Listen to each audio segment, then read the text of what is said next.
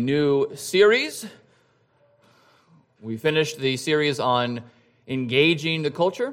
Obviously, much more can be said, and you can have a whole year's worth of study on that topic. But we must turn now to another topic, very important one.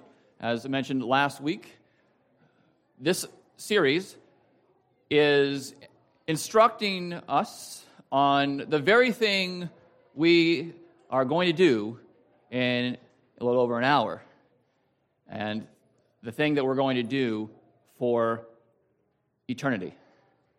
So, if I could compel you to attend this, I would, but you're all here. But there are people who are going to be listening to this. If you're listening, come. It's very important. Okay, so we're going to begin this morning with a definition of corporate worship, preparation. We'll talk a little bit about the RPW, which I'll ask you to define for us in just a little, and then hopefully this will prepare us for the whole series. Now, to set the mood, I want to just read, without commenting, at least at this point, Hebrews 12, 18 through 29. Hebrews 12, 18 through 29.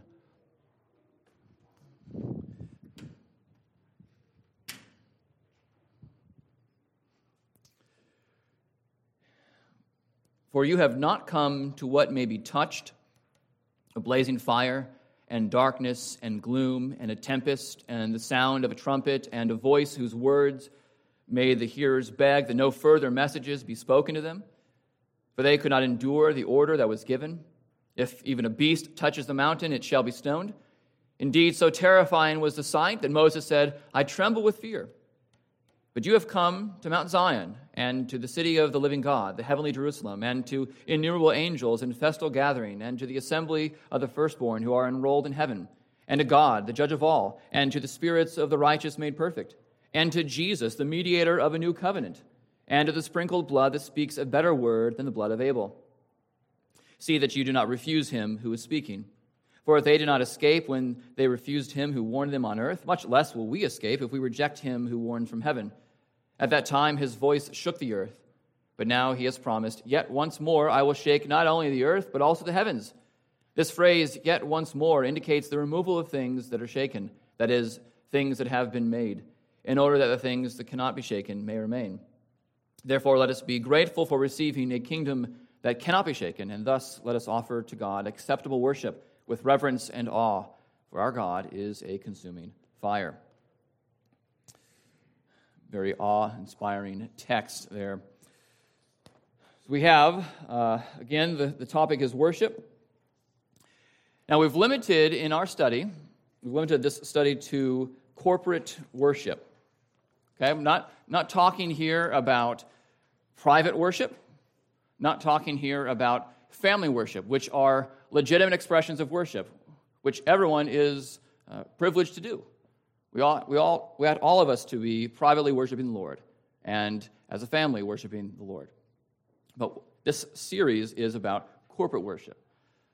So Romans 12:1 focuses on that private worship, if you will. I appeal to you, therefore, brothers, by the mercies of God, to present your bodies as a living sacrifice, holy and acceptable to God, which is your spiritual worship. That's all of life. If we say all of life is worship, that's what Paul is getting at there. Present all that you are before God as an act of worship. But we're talking here about that concentrated corporate worship. Again, what we're doing for all eternity. So, a few definitions before us. David Peterson, who is an Anglican, says, here's how he defines corporate worship: in engagement with God on the terms that he proposes and in the way that he alone makes possible. So, an engagement with God, basically on God's terms. That seems, there's nothing wrong with that definition. It's good as far as it goes. We are engaging with the Lord when we come to worship Him, and we come only through His work. We don't come through our own sacrifices. We don't come through any mediator except Jesus Christ. God alone has made salvation possible, in fact, actual for those who are in him. So it's not a bad definition. It's pretty good.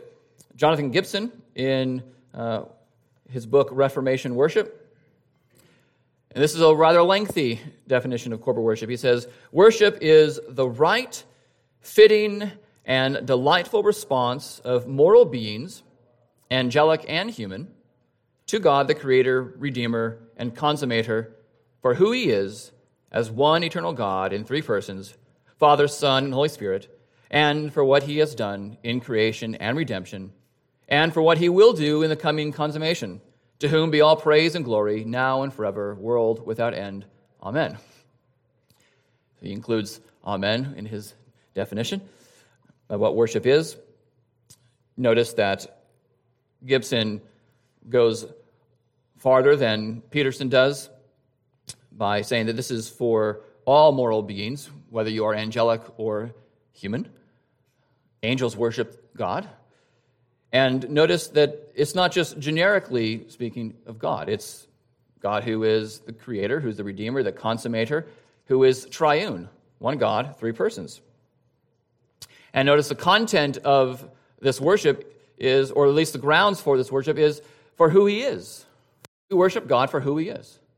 As we think about the awesome being of God, our hearts are to be driven to worship.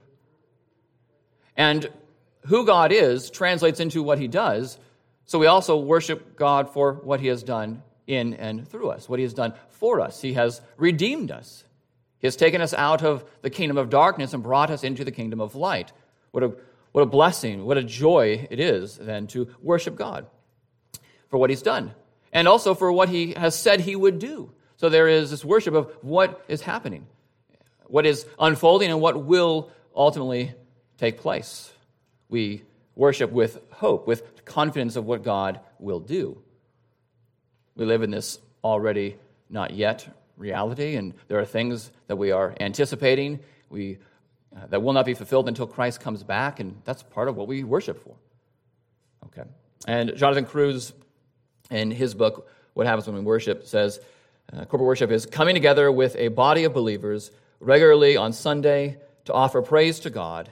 That's a picture of what goes on in heaven. Okay. So he focuses on what we're going to look at in a little bit. What we do here is a picture of what goes on in heaven. Now, you guys know what this beautiful blue binder is? I'm showing it without the words. What was that, Dee? Kathy? The BCO, the Book of Church Order. Yes. This is a beautiful blue binder with wonderful content in it. And it gets revised every year. So we have supplements and edits that we have to apply each year. Because it's not the Bible, but it is a guide for us. And it is divided into three sections. The first is the form of government. So this is how you define a church, what the offices are, and the different courts, and you have the session, the presbytery, and general assembly, what to do with how to get a pastor, and how to dissolve a pastoral call, and stuff like that. Second part is the rules of discipline. This is something that the session doesn't like having to do, but it's part of church government. It's disciplining the church generally, broadly, and instructing the members, but then also when there are intractable members proceeding through judicial process to seek their repentance, and if not, then to remove them from the church. And then the third part is the directory for the worship of God. This is it's not every day when you get to pull out the BCO in an ABF lesson or in other, like a small group or something. Well, the BCO says. But I will be doing that when I teach. I'll be doing that because one of the reasons for this Book of Church Order is to direct us on how we might worship God. So chapters 47 through 63 are all related to the various things that we will be exploring in this series. So the principles and elements of public worship, the sanctification of the Lord's Day, ordering public worship, and on and on. And I'll be quoting from several of those sections this morning and next week. We also have copies of these if you are interested in reading some, if you have nothing better to read. Okay. So BCO 47.2 speaks about public worship, and this is how it understands what we're doing. It is a service of public worship is not merely a gathering of God's children with each other, but before all else, it is a meeting of the triune God with his chosen people. God is present in public worship because of his omnipresence, but more importantly, because of his covenantal fidelity. So, BCO understands a service of public worship to be not just Christians coming together and talking about the things of God. That is what we ought to be doing. We do that even now. This is not corporate worship, and we do that in small groups. We do that if you're maybe at a coffee shop, you're a gathering of believers talking about the things of God. Those are not mini corporate worships, okay? They say that it's a meeting of the triune God with his chosen people. Not because simply that he's omnipresent, that he's just everywhere, and so you cannot escape him, but because of his covenantal fidelity, because he has committed himself to you. He has made you his people. And because of that, he is always going to be faithful to meet you every Lord's Day as you come and hear his call to worship.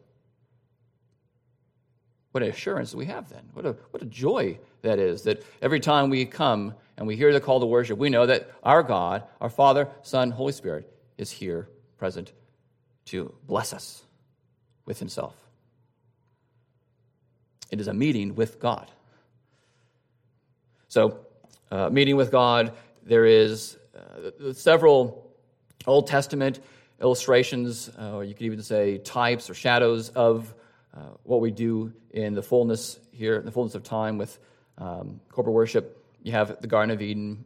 I'm not going to do a whole biblical theology of this, but if you're here for any length of time, Garden of Eden, tabernacle, temple, those are specific locales where God especially is present to bless his people, and where the people then are to serve the Lord in worship. That might look like giving sacrifices, singing songs.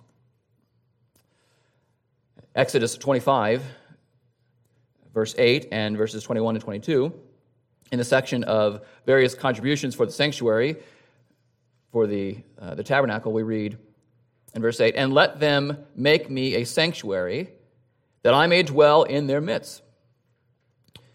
So yes, God is omnipresent. God is everywhere. He's not limited by space or time. But he wants his Old Testament people, his Old Testament saints, to make a sanctuary so that he would meet with them there, that he might dwell in their midst. That means there's a special kind of presence where he is specially present to bless, to give of himself for his people. Verses 21 and 22 say, "And you shall put the mercy seat on the top of the ark, and in the ark you shall put the testimony that I shall give you. There I will meet with you, and from above the mercy seat, from between the two cherubim that are on the ark of the testimony, I will speak with you about all that I will give you in commandment for the people of Israel." So there the Lord will meet with Moses, will meet with the priest, will meet with God's people through the atoning work of sacrifice, a lamb. God meets with us through the blood of a sacrifice that's perfect, spotless. Go with me to Hebrews. There are several sections in Hebrews that we'll be looking at. So, meeting with God, as we see in the Old Testament, we see this as well in the New Testament. We meet with God through Christ. In Hebrews 10, 19 through 22,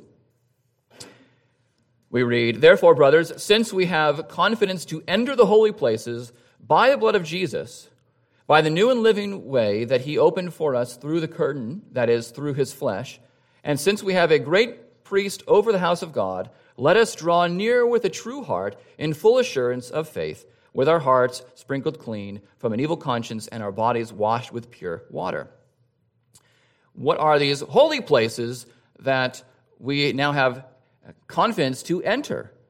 Is this a temple in the New Testament time that we are to be we are to make that the Christians are to make sure doesn't get destroyed? No. What the author has in mind here is the heavenly holy places. Remember, if meeting with God is a picture of what's going on in heaven, and as I read in Hebrews 12, what we come to is much greater than what they came to in the Old Testament. We come to heaven. Okay, we are ascending to heaven. The holy places in heaven have been opened wide for us that we may go in, that we may worship. And they're opened wide through our great high priest, Jesus Christ, who opened the gates by his blood. And now we have full confidence that we can come into the presence of God and not be driven away, but be heartily welcomed, because we come through the blood of Christ. That's why we can have full assurance, because our hearts have been sprinkled clean. So we meet with God. We meet with God through Christ. We meet with God in heaven, which I already mentioned from Hebrews 12.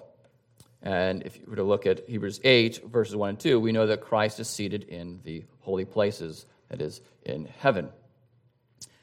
So that's where he takes us through his own mediation and mysteriously through the service of the Holy Spirit.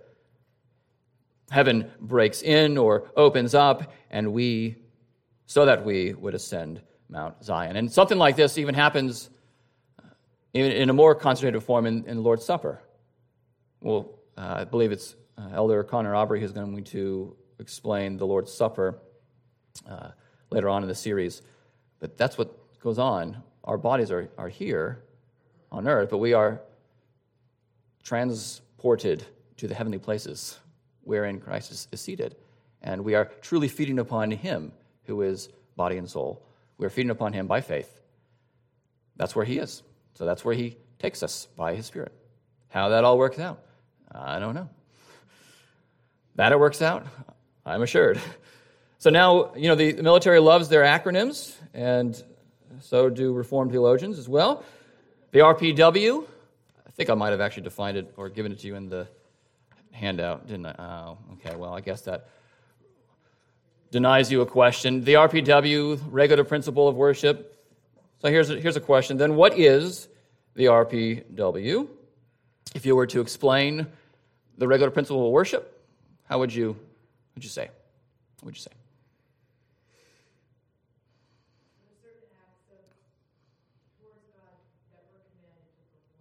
Okay. Certain acts from God that we are commanded to perform for God. Some things we should avoid, like idolatry. Okay, so not everything goes in overall in worship, and specifically in corporate worship. You can't just have whatever you want. Hopefully you wouldn't want things that God doesn't want, but some people do want things that God does not want, or they pretend that he wants them. Okay? So the RPW is essentially worship as God has commanded, as God has regulated. And that involves acts to do and things to avoid. John Calvin says, God disapproves of all modes of worship not expressly sanctioned by his word. So by explicitly through his word, by good and necessary consequences, we should be able to determine how God has regulated worship. William Perkins, the father of Puritanism, says, when God is not known aright, he is not worshipped aright. But either the idols of our brain are worshipped or devils. So we see the necessity then of knowing God rightly, that we might worship him rightly, and not our own imaginations, certainly not idols or devils. The Confession of Faith, chapter 21, paragraph 1 says, "But the acceptable way of worshiping the true God is instituted by himself, and so limited by his own revealed will, that he may not be worshipped according to the imaginations and devices of men, or the suggestions of Satan, under any visible representation or any other way not prescribed in the Holy Scripture."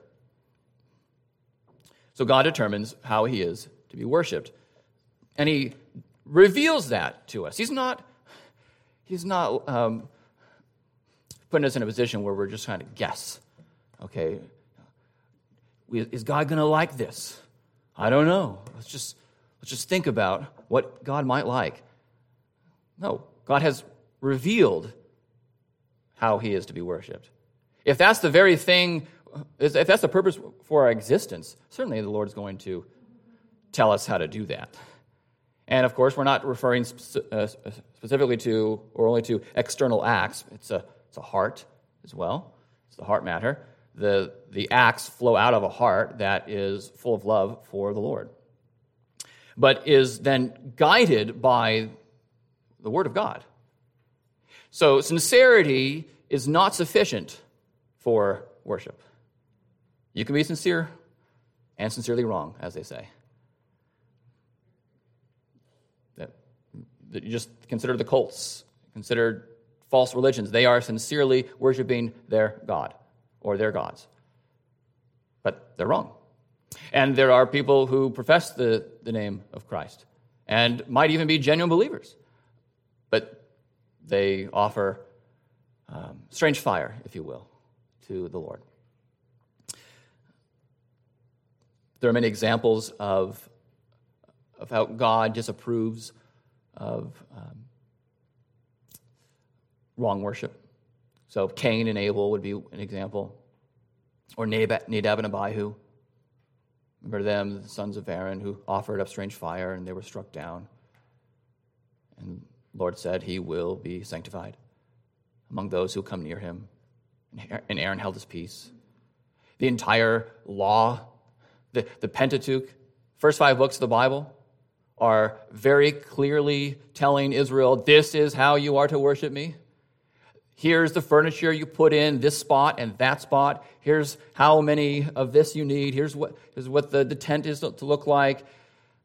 Here's even how you are supposed to position yourselves before the tabernacle. This tribe goes here. That tribe goes there. So we have some in the north. He is very particular about where people are and what people do. So we have that well-grounded in the Old Testament. And then the author in Hebrews 9:1 says, "Now even the first covenant had regulations for worship and an earthly place of holiness." It's very clear. You read the Old Testament and you know that God prescribed the way that he is to be worshipped. And the author to the Hebrews often argues in a way that's what's called a fortiori. It's stronger. How much more so? So in Hebrews 12, which we read at the start of this lesson, he says, you guys aren't going to Mount Sinai as they did in the Old Testament. You're not going there anymore. And that was a terrifying reality for people, so much so that they said, Moses, you talk to the Lord. We're going to just stand by over here. Okay? And the author says, well, how much more then? What you guys are coming to, you must not refuse him who's speaking to you. Because you're coming to the reality, the substance, the fulfillment. That Mount Zion or Mount Sinai was a type of heavenly Mount Zion. You have the fullness in Christ. So don't take it lightly. So we have regulations in the Old Testament, regulations in the New. I give you there a sample liturgy. The word liturgy just means the service of the people, the work of the people. You'll often hear me in corporate worship referring to the liturgy And it's just the layout, the order of worship, the order of service. And Ligon Duncan, I know a controversial figure to many, even mentioned by John Harris last week, who has said that Duncan is sold out, and perhaps in some ways he has. But Duncan wrote a book on worship, which I believe I put in the recommended resources.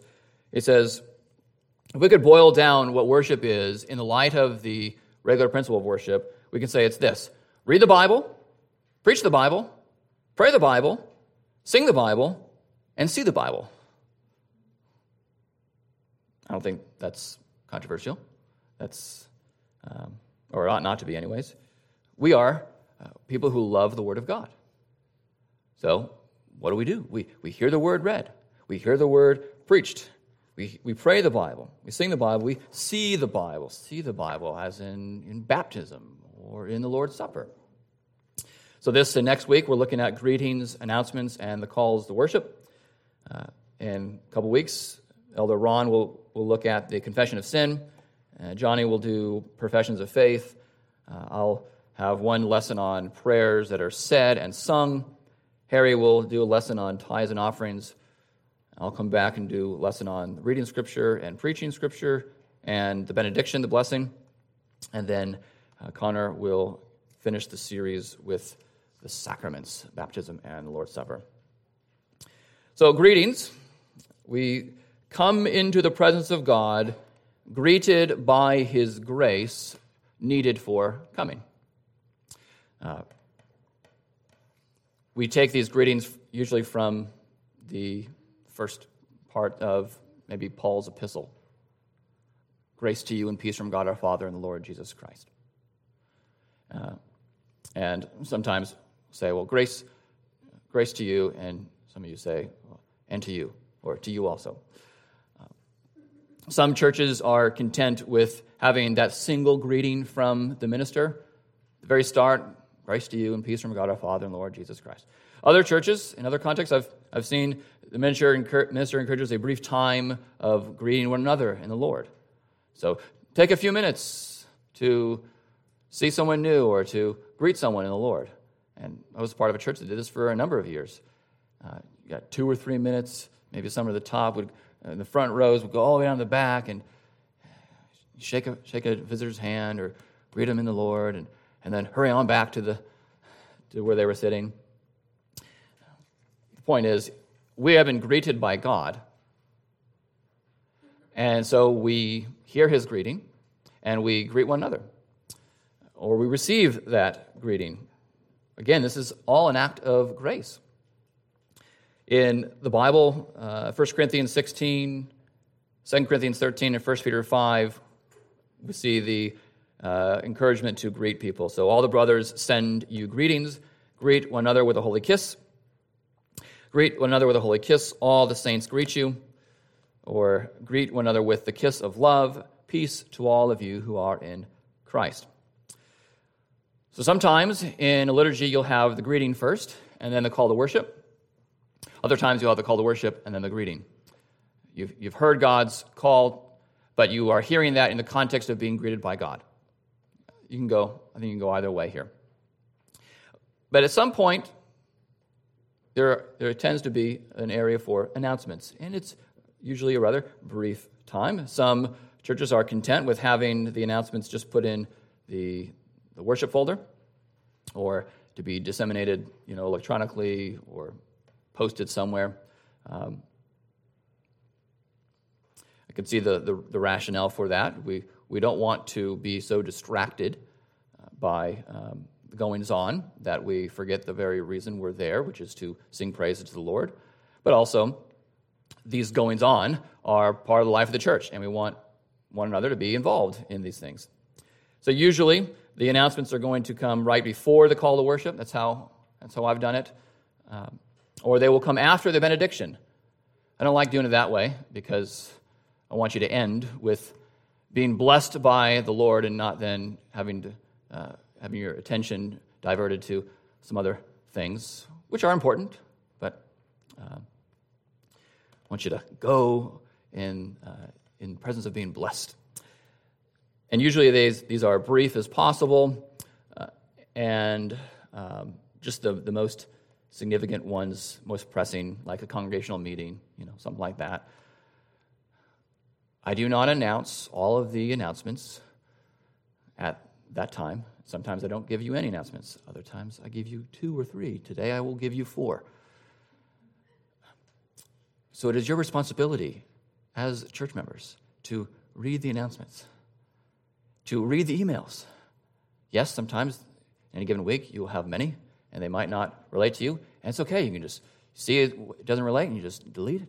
But those that do relate, go ahead and read those. Know what's going on in the life of the church. There's a T-shirt that I want to get, and it's been in the bulletin the last 3 weeks. People ask questions, and it's good to ask questions, but sometimes the question has already been answered in the bulletin.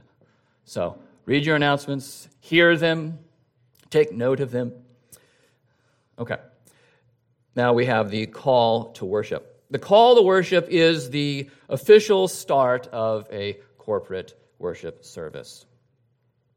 So I think last week we used Psalm 95:1 because we then sang, I think it was hymn number 13, which is based on Psalm 95. "O come, let us sing to the Lord, let us make a joyful noise to the rock of our salvation." Here we have God saying, come. It's now the opportunity for you to make a joyful noise to the Lord. Come.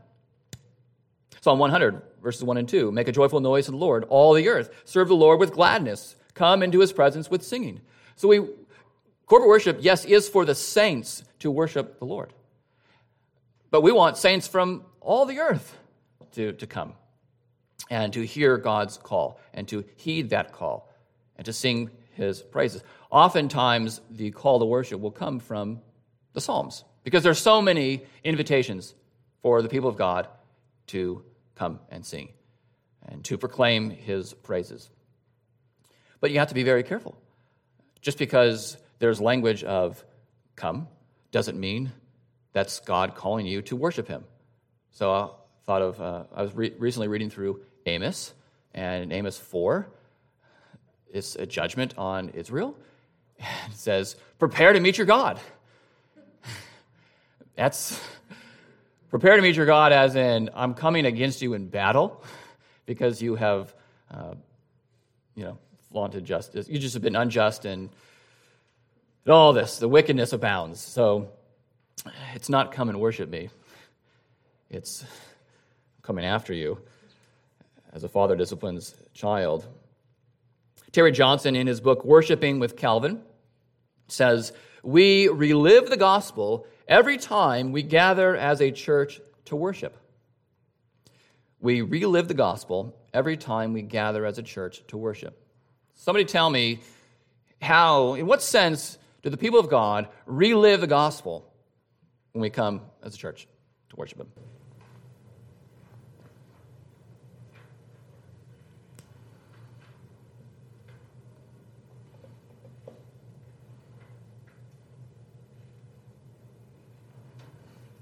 Steve? The gospel is about Jesus Christ, and we worship Jesus Christ and we praise God. So one way that we relive the gospel is by having Christ-centered worship. Yes. Well, you said it, I just summarized it.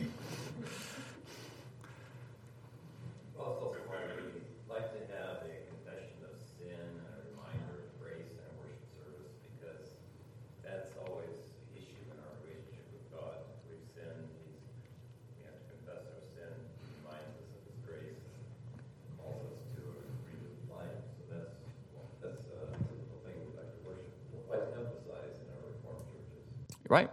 And that confession of sin is very early on in the service. So God has called you to worship. God has greeted you by his grace. And then you are suddenly aware of your unholiness. You're suddenly aware of your own sinfulness. You have this, Isaiah moment, woe is me. Lord, you are holy, holy, holy. I am not. How can I, someone who's unholy, come into the presence of the holy God? So we play that out every single Lord's Day, acknowledging our own sinfulness and our dependence upon the pardon of God in Christ. So in that sense, we relive the gospel as well.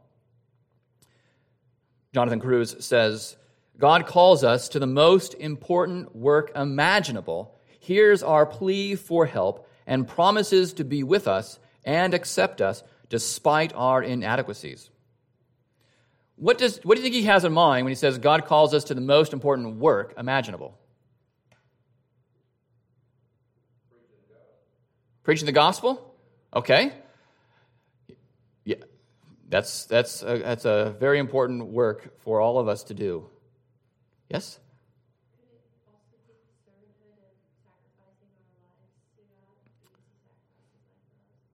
Yeah.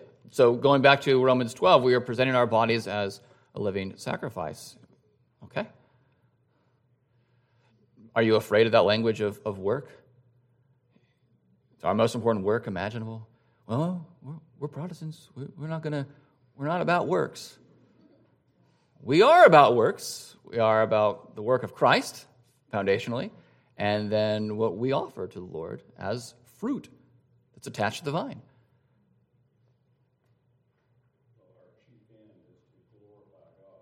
Yes. Yes. Worship is the primary way that we glorify God, enjoy Him forever. If liturgy is the work of the people, just generally speaking, this work is worship.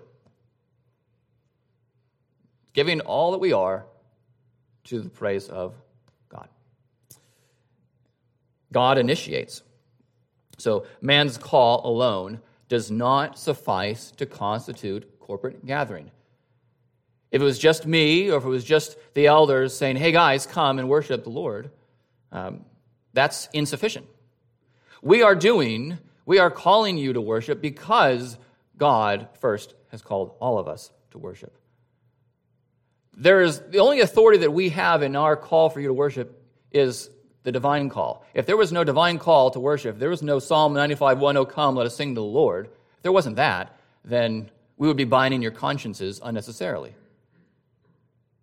We'd say, come do something that God didn't command you to do. And we don't want to impose that on you. But here, we are saying, come and worship, because God says, come, let us sing to the Lord. And God's powerful word has brought us out of darkness and into His light. He has saved us. He's called us into His new kingdom. And so we come. We hear that call. And so, the session does have an expectation because of what worship is, because of what God calls His people to worship Him. The session exercises its spiritual authority to call people to worship. And we don't have time to look at this, but 1 Peter 5, 1 through 5, God expects the elders to exercise oversight in the lives of all the sheep under their care. This is one of the reasons we have membership. We have to know who the sheep are, that we can encourage them to come and worship. And this call to worship applies only to these corporate gatherings. Okay, so again, there's no command, for instance, to attend like a Good Friday service. There's no call from God to say, you must come to the cantata. Okay? You must come to a midweek prayer gathering. You must come to adult Bible fellowship. You must come to men's Bible study if you're a man, women's Bible study if you're a woman. There isn't that call. Now, I don't want you to think that we don't want you to come to those things. We want you to come to those things.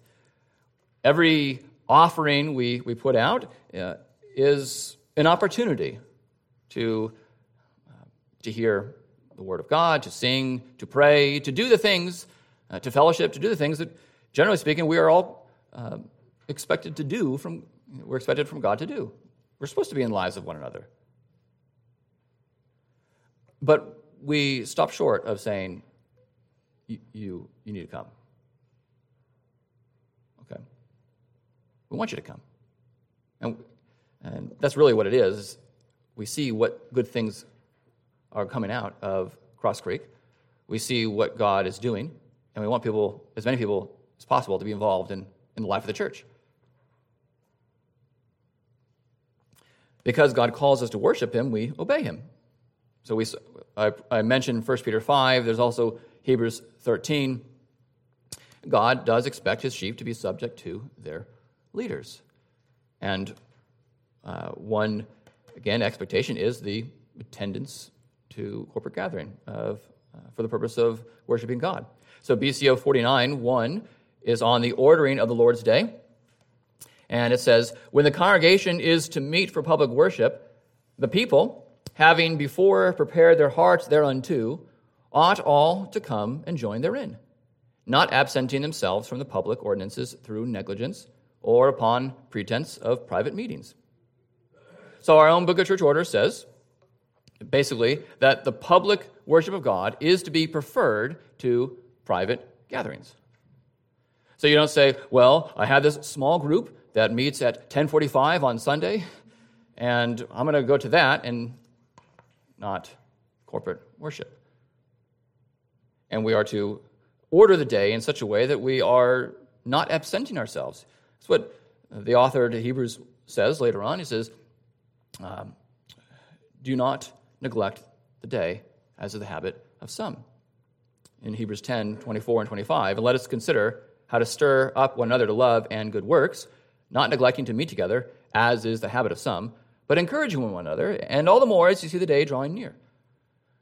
What's intriguing about that is that even first century Christians, some of them had the habit of neglecting to meet together. Every single generation, every single century, people are struggling with coming and hearing God's call and heeding God's call. The church, again, is called out. The divine call of salvation carries over into a corporate call. The church is called the ecclesia, which has been called out. As the ecclesia, we hear this call, we heed this call with humility. So we have been saved, but what are we saved for? We've been saved from sin, from the wrath of God, from an eternity of hellfire. For what? To do our own good, to do our own pleasure? For worship. So God has called us out of that darkened state, and he has brought us into his presence for worshiping him. And then the minister then prays the invocation. We'll talk about this as one of the prayers in a future lesson, but essentially it is a cry for help.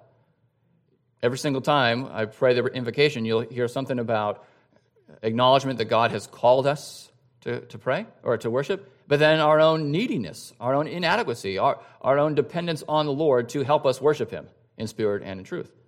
Because we know our frailties. We know that we can become distracted. And we know that we do not worship God perfectly, and we need help. That's what the invocation is about. It's calling upon God. God has called us to worship him, so we're calling upon God to help us. Again, this is all of grace. We can't do any good thing apart from the grace of God. So, BCO 49:4 says, all who attend public worship are expected to be present in a spirit of reverence and godly fear. So we come in the fear of the Lord. We come having prayed Psalm 86:11, Lord, unite my heart to fear your name. We come in the fear of the Lord, which is the beginning of wisdom and knowledge. We come with reverence, knowing to whom we come. We're not coming just to meet a friend, though he is a friend of sinners. We're not coming to even meet a respectable figure. We're not coming in the presence of a president, governor, mayor. We're coming into the presence of Almighty God, your Creator, your Redeemer, Father, Son, and Holy Spirit, who is an all-consuming fire. We come into his presence. So we come reverently. In BCO 63:6, which is the chapter on the Christian life in the home, did you know that there's a chapter on Christian life in the home in this BCO? Yeah. Okay. It's a short chapter, but you could read it. It says, in the supreme task of religious education, Parents should cooperate with the church by setting their children an example in regular and punctual attendance upon the sessions of the church school and the services of the sanctuary. So there's a reminder. Hey, parents, as you are teaching your children to worship God, to to hear God's word, make sure that you set an example. Make sure you come regularly and on time. It's a strange phenomenon. And I know there are many factors, okay? I don't want to qualify this to the point that we don't feel the point here. Usually, the school day starts earlier than, say, even in ABF or Sunday school. Usually, a work day starts earlier than Sunday school or worship. I mean, worship's 10:45. If that's what you're going to go to, you're getting quite a number of hours, right, of free time. You're Monday through Friday or through Saturday. You're up, you're out the door 5, 6, 7 in the morning. Got to get those kids to school, and hey, can't be late. I might lose my job. But all of a sudden, when it comes to Sunday, it's harder, isn't it? Well, you got all those kids, all those diapers to change, and got to get them in the door, and you have one less individual to help you. And yes, of course, there are all these factors. There's no doubt about it. But perhaps we can all improve in our regular and punctual attendance. Surely we can arrive on time and not skip out. I know that we're hungry and we want to eat, but is that worth missing the benediction? I was going to say this for the benediction, but it just seems appropriate now. When this is back in Arizona, when I was involved in a church, somebody didn't know a person that he's speaking about, and says, "Is that person a Christian?" I said, "Yeah, of course. Yeah, he's here worshiping with us all. He's a Christian." "Oh, okay, because I didn't know, because he always left before the benediction." Now, this might be a higher standard for this individual. If you don't receive the benediction, then, are you even a Christian? But what this person is prizing, of course, is that blessing from God through the minister.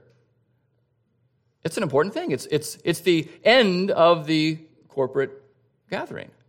And this individual didn't want the other person to miss out on that blessing if he really is a believer. Okay. Yeah, I understand there are reasons we might leave a little early for, some things. Get it? But just in general course, okay, our desire ought to be regular, punctual attendance. That's what BCO 63 says. And it's in line, again, with Hebrews 10:24 and 25, which I already cited. So the necessity of preparation, I read this, Hebrews 12:25, "See that you do not refuse him who is speaking." If you know who's calling you, then you know it's a very important responsibility, divine expectation, that you are to prepare and come. The practice of preparation is with reverence and awe. I've already spoken about this a little bit. Therefore, this is Hebrews 12:28-29. "Therefore, let us be grateful for receiving a kingdom that cannot be shaken, and thus let us offer to God acceptable worship with reverence and awe, for our God is a consuming fire." We are then to come to God with grateful hearts full of thanksgiving because of the grace of God. Your heart should be pouring forth praise and thanksgiving when you really think about what you are here to do. And that you are here to do these things because God has saved you. How can your heart not sing forth praise? How can it not be full of gratitude? And reverence. And this word reverence is used only one other time, and it's in Hebrews 5:7 in reference to Jesus' reverence. That the Father heard the cries of his Son, the loud cries of his Son, because of Jesus' reverence. The Father heard the Son because of the reverence of the Son. And we come then with that profound respect for God, that knowledge of who God is and what he is calling us to do. BCO 47:8 says, "It behooves God's people not only to come into his presence with a deep sense of awe, at the thought of his perfect holiness and their own exceeding sinfulness, but also to enter into his gates with thanksgiving, and into his courts with praise for the great salvation which he has so graciously wrought for them through his only begotten Son, and applied to them by the Holy Spirit.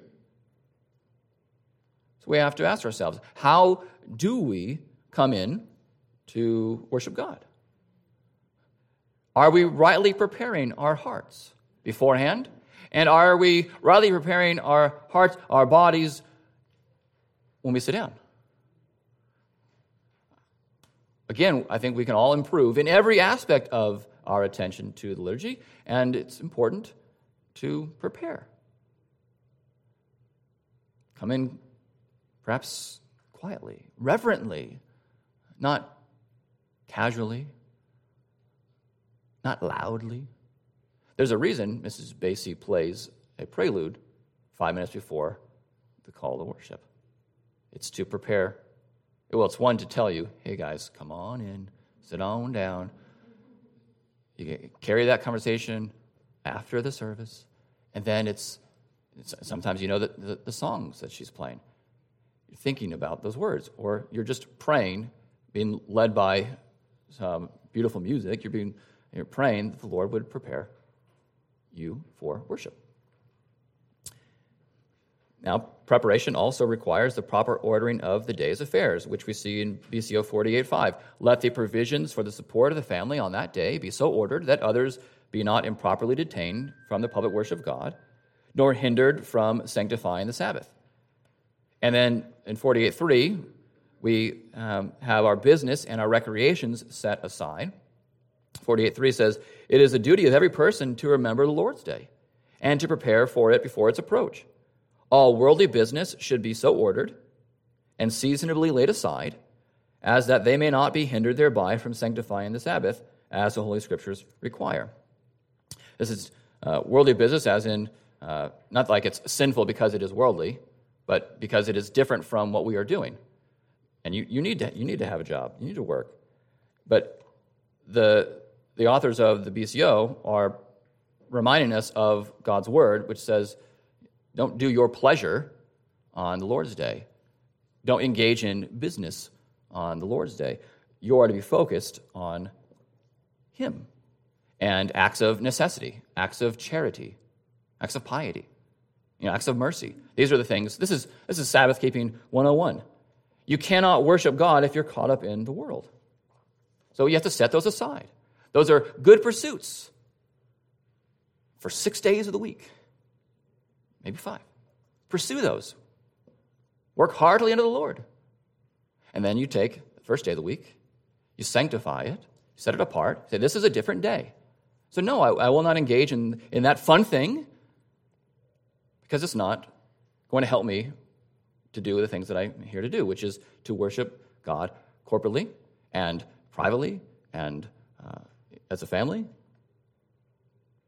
You set those aside. So some things to consider doing for preparing for the Lord's Day is to be watchful on Saturday night. Everyone's sleep schedule is different. Everyone's tolerance of lack of sleep is different. But you should know your body. You should know how many hours in general you can get by with. How many hours would do you well. I know for me, if I don't get a good number of hours, I am incoherent with my speech. And I need to be able to speak. Some can get by with a lot fewer hours and are perhaps more coherent than their husbands. Perhaps being trained in lack of sleep with all the children who require regular times of getting up. Anyways, so be watchful of how you're spending Saturday night. Are you just spilling into Sunday morning because you've had quite the night on the town on Saturday, and that was a wonderful time, but now you're not really engaged, you're not really prepared. Your mind is distracted, or you're nodding off. Be well rested. Prepare your clothes, your Bibles, food, gas, other things. Get those preparations as much as possible done beforehand. So if you know that you're going to travel maybe 10, 15 miles to go to church or to go to a covenant group, get gas on Saturday. There are scripture readings every Lord's Day, and sometimes 2, sometimes 4 or 5. Some parents I know, they mark their Bibles and they mark their kids' Bibles. Maybe the Bible has several of those ribbons and just mark them and say, okay, this is what we're going to be doing. It's one way of preparing. Get your clothes ready. I started that habit when I was, middle school, I guess. And something feels off if I get in bed and I didn't put my clothes out. I'm like, something's wrong here. Oh, yeah. That's where I put my clothes, and there are no clothes there. Get out of bed. Do it. It's one way of preparing. It's just one less thing to worry about. Okay. Prepare your heart. Pray for all those who are involved. Pray for the minister. Pray for the preacher. They might not be the same on any given Sunday. Pray for the elders. In particular, whoever the elder is that's going to be doing part of the service. We always have an elder who leads the confession of sin, assurance of pardon. Pray for whoever that elder is. You might know who it is. I don't publish that, but you might know. Pray for the pianist. If you know that there's the choir that's going to sing, pray for the choir. Pray for the people who are preparing the Lord's Supper. If you know there's a baptism that Sunday, pray for the family. Pray for that child. Pray for the deacons. A lot of things that they are doing on the Lord's Day, and they could get distracted from some things that they need to be doing as well. So pray for them, and that they can facilitate everything that needs to be done. So pray for everyone involved, and of course pray for yourself and your own children and your spouse, and pray for any would-be visitors. They come through the door, that you'll have the boldness to talk with them and the opportunity to talk with them, and a conversation that would be hospitable. Say no to requests or invitations that might steer you away from acts of worship, charity, piety, necessity. Set your alarm for enough time not to rush out the door. Come into the sanctuary with reverence. Come calmly, come quietly, not casually. And most importantly, come expectant to hear, to see, taste, and receive the grace of God. Your hearts should anticipate and desire and yearn for that. Oh, I can't wait till 10:45. Because that's when I'm going to hear my God call me to worship him. What a wonderful thing that is. What a blessing.